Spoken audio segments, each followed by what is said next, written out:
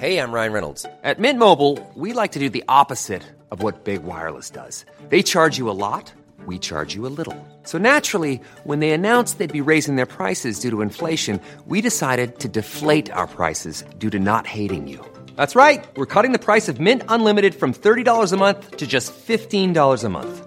Give it a try at mintmobile.com/switch. $45 up front for 3 months plus taxes and fees. Promo rate for new customers for limited time. Unlimited more than 40 gigabytes per month. Slows full terms at mintmobile.com.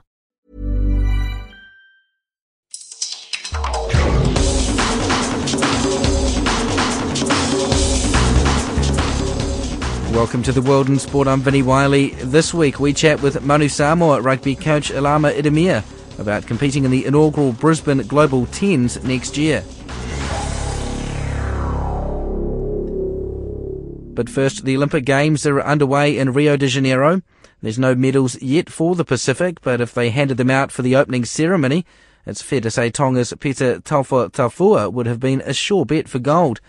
The Oceania Taekwondo champion was the talk of the internet and many viewers around the world after the cameras zoomed in on the Tongan flag bearer's coconut-oiled body during the ceremony at the Maracana Stadium. Some viewers immediately demanded that all gold medals be handed over to Tonga. The 32-year-old has since featured in media all over the world and was a guest on America's Today Show, where he managed to get a picture backstage with Brazilian supermodel Adriana Lima. Team Tonga chef de mission Michael Bloomfield admits the global reaction came as a big surprise. Obviously we came here for the sports, but the reaction from the opening ceremony and about big award has been unexpected, but pleasantly unexpected. It's hopefully put our little country on the map, and hopefully there'll be some positive outcomes as a result of the opening ceremony. Yeah, unexpected, pleasantly unexpected. I guess that is part of the Olympic Games, is that it does shine a spotlight on not only the big countries competing at the top of the medal tally, but also countries like your own, get their chance in the spotlight. They get their chance to prove their wares, and stuff like this, I guess, is just a bit of a bonus. Certainly a bonus. In terms of competition, it's always good to compete against the best. And Arnie Jensen yesterday came close to giving the number 4 seed from Holland the archery around with money, but we hope to be something to expect the same kind of standard competition in the future going forward, as we have a really young team at the moment and building up to our 2019 Pacific Games. Yeah, and also for Mr. Jensen, very meaningful that he was able to wear the traditional tupenu, whilst he was competing, which obviously meant a lot to him. It was a complete new outfit for him and his coach, and it turned out positively. So I would think he would continue to wear the tupenu at the games if he doesn't get in the way. But it was good that they chose to wear the traditional tupenu, something unusual. I'm glad it worked out well, almost too well for him. But it was good to see, especially with these guys of not 100% Tongan origin. They take back their roots and are part of the culture and national dress. There has been a lot of the off-field stuff that we just talked about that got so much interest, but you've got many more competitors to come up. Peter Taufua himself is still a bit away from his competition in Taekwondo, I guess, which is probably seen as Team Tonga's best chance of success. Tell me about, obviously, who else you've got coming up in the next few days and whatnot. Our 2 athletes who are yet to compete in the 100 meters, a young girl and a young boy, and also young swimmer, female swimmer, compete on the 12th, and Peter Taufua on the 20th. Now we have 2 competitors on the 12th, so the swimmer and the female runner, and on the 13th, the 100-meter male runner. Peter Taufua rounds up our competition schedule on the 20th. Quietly confident that Peter is probably our best chance for a medal. He's got a very tough roster of competitions coming up, but we are confident he will do well. Is there any concern that with such intense global coverage of his opening ceremony dress and the reaction to that could distract him from his training? There is a little bit of a concern, and I've raised it in the team meeting. I hope it doesn't affect him majorly. He's a mature young man. He's down to earth, and he's taking the strides at some of the challenges, which he can't afford. He couldn't stop anyway. But we are slowly tapering it down together with his coach, the involvement in other non-sport aspects of the games, and get back to focus. But he's well-rounded, he can't do it, and he's focused. I am confident that he can handle the both, but we are tapering it down at the moment to concentrate on preparation for the match on the 20th. That's Team Tonga chef de mission in Rio, Michael Bloomfield. Vanuatu says beach volleyball is no longer a clean sport after their bid to have the Italian team kicked out of the Rio Olympics for failing a drugs test was rejected by the Court of Arbitration for Sport. Italy's Victoria Orsi-Toth was to have partnered Marta Menegatti in the women's competition, but she was sent home from the Rio Games after failing a drugs test on July the 19th. Vanuatu missed out on a place in the main draw by just one ranking position and would have replaced the Italians in Brazil if the court had ruled in their favour. The president of Vanuatu Volleyball, Debbie Masavakalo, said the Court of Arbitration for Sport ruled they did not adequately prove their case. They were able to replace the player under the Athlete Emergency Replacement IOC policy. They said it was under the medical case-to-case situation. We argued that because we don't think doping comes under medical, but unfortunately we didn't have enough evidence to prove that, and we lost the case. She failed her test, and yet somehow it's deemed to be a medical issue and not one of cheating or something along those lines. Yeah, that player has been disqualified, so she's been removed, and then the Italians tried to bring in another player, Rebecca Perry, but then we questioned that because Rebecca Perry had only done 7 events, not 12. So then the IOC rejected her entry because she had not done 12 eligible events. So then the Italians went and found another player, the only one that actually had done just 12, and they entered in her. That was allowed. So then the team has now been able to participate in the Olympics. We just think that she was found caught doping and the team should be disqualified, but now it seems that Italy's been given a second chance. Because one of your arguments when this first came to light, this information, was that having failed the doping test, she was obviously a part of their qualifying campaign, so Exactly. we don't know for sure, but she could have potentially been under the influence of performance-enhancing drugs, which could have helped Italy qualify. Yes, exactly. She was tested on the 19th of July, so they're saying that she was tested outside the qualification period, but who's to know that she was not using the drugs, or how long has the drugs been in her system during the qualification period? Now they just said that we didn't have enough evidence, and we didn't really have much time to prove that, she was using drugs during the qualification period. I think the best thing that has come out of this is that beach volleyball is not a clean sport anymore, and that sometimes the big guys win and the little guys just get squashed. So are you still going to watch the matches in Rio, or with everything that's happened, do you think, would it be a bit tough? We obviously accept it. It's a decision that's been made, so we love our sport, so we'll definitely be watching, and we'll be definitely supporting our Oceania countries, which is Australia. They went in, the president of Australian Volleyball, who's also the president of Oceania Volleyball. He really battled quite hard for our case, helped us file the legal papers. So, yeah, we'll be cheering on Australia now in the Olympic Games. That's the president of Vanuatu Volleyball, Debbie Masavakalo. One Pacific athlete that will be in Rio is Samoa sprinter Jeremy Dodson. I spoke with the US-born 28-year-old recently, who will run the 200 metres in Rio later this month, where he's hoping to break the 20-second barrier for the first time. It's the biggest stage, and no better way to make a big statement than at the biggest stage. So hopefully when I get down there, some great expectations will come to fruition, and it can come out of it as a great experience in the end. And what are those expectations? What sort of times are you looking at, and what sort of placings? Is it to make the final? Is it to make the semi-finals? Is it to hit a certain time? So the goal is to make the finals. I'm definitely well equipped to make the finals.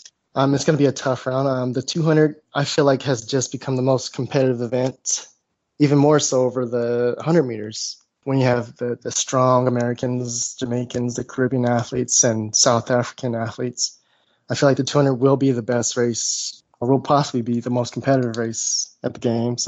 The whole goal is to make the finals, and when I get to the finals, I hope to just let it all go and have fun and shock the world. And so there's no limit to what I want to do in the finals. And what is your best time over 200, and what do you think you'll need to run to get to the finals in Rio? My best time is 20.07, but I ran that in 2011, so it's been some time since I touched that.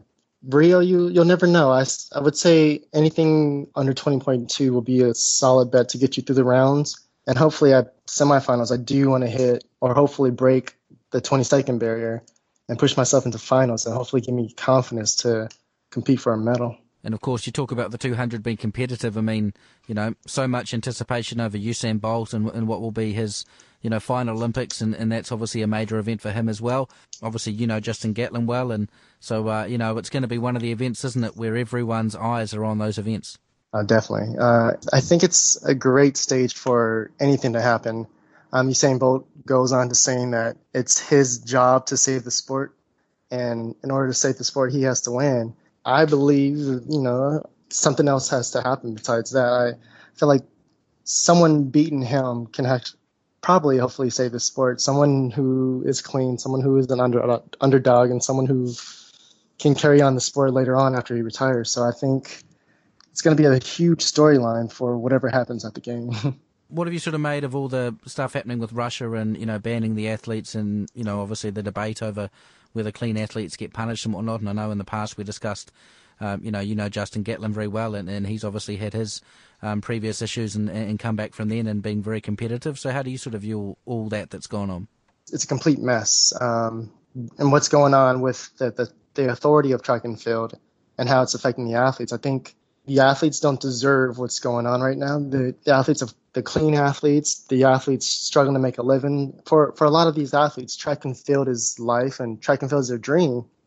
And for some money politics to go on and distract the view of the sport and take away the credibility of the sport is punishing for the athletes who are just doing it for fun and doing it because they love it. So a lot of politics into the sport that need to be removed.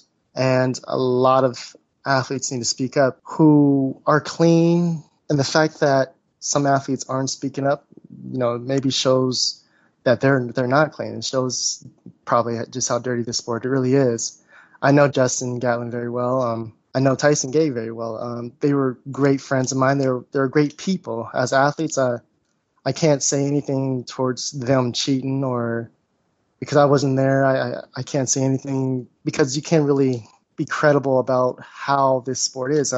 There's a lot of cover-ups on drug scandals, and then there's a lot of people who are being thrown underneath the bus. So you don't know who to believe anymore, and hopefully something small at this games can erupt some new movement of athletes and push forward a new sport moving into the future. And Jeremy, of course, competing in these games, you will be representing Samoa at an Olympics for the first time. Obviously, this is a next step at an Olympics, and you'll be a part of Team Samoa in the Games Village. And I think there's 8 athletes from Samoa that are competing. The games haven't even started yet, and I've received so much support and so much message that I've inspired them. So being an American Olympian, it has its perks, but you'll just feel like any normal person.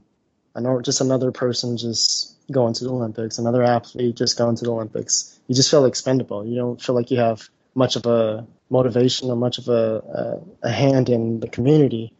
Now, representing Samoa, I feel like I've reached so many more people than before, and it's so great, so better a feeling than anything I experienced before. I haven't even started the games, and I'm already excited to see how whatever I do uplifts the people who I've already touched. So although it's a smaller country, it feels like it's a bigger community that I've affected. That's Samoa's Olympic sprinter, Jeremy Dodson. Manu Samoa is looking forward to testing themselves against some of the world's top club rugby sides at the inaugural Brisbane Global Tens. The tournament will be staged at Suncorp Stadium on February 11th and 12th and will run for the next 4 years. Samoa is the only international team involved, alongside all 10 New Zealand and Australian Super Rugby sides, the Bulls from South Africa, Panasonic Wild Knights from Japan, and French giants Toulon.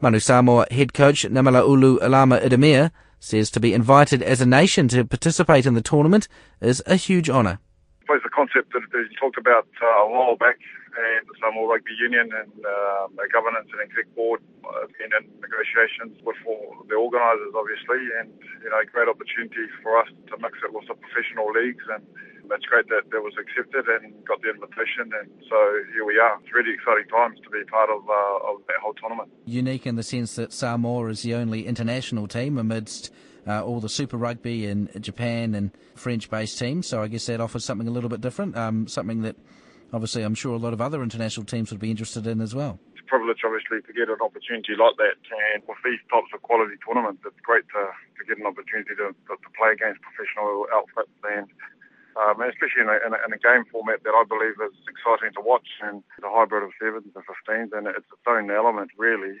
I think it's going to be wickedly entertaining. I remember when the Tens were on a few years back. It was quite an exciting concept, and hopefully this leads to something bigger. So in terms of the makeup of a Manu Samoa team in that competition, would you look at predominantly locally based as you do with Samoa A, or is this a chance to get some of your bigger name players, or a bit of a mix between 7s and 15s, regulars? Yeah, we're just going through the organising of that, basically the makeup of those sides, just going through a couple of regulations and investigating a few options around that. There are a couple of options we could have a look at, and obviously the 7th circuit would have had a break the weekend before, so it does give us a lot of different options in terms of the makeup of that team, which is exciting in itself. So we'll just go through that process and then and see what's best fit for the team. How can a 2-day tournament of 10-a-side rugby once a year, how do you see that benefiting the whole Samoan program that you're obviously in charge of? It lies right in the middle of a very important time for us in terms of it's obviously the 7th program internationally for Samoa would have kicked off in that circuit. Not only that, the Samoa A program, which is getting ready for its March tournament, so that's ideal preparation as well. And then obviously with the Manu Samoa in June, it is an opportunity for us to actually have a look at A, maybe, bringing some of our international stars into that tournament, and also B, whether we have actually look at some fresh new faces for that. So it's another pathway and another opportunity for some more players to actually put their hands up, it's great for us. That's Manu Samoa head coach Namala Ulu Alama Idemia. And that is the World in Sport for this week from RNZ International. I'm Vinnie Wiley. As always, thank you very much for listening.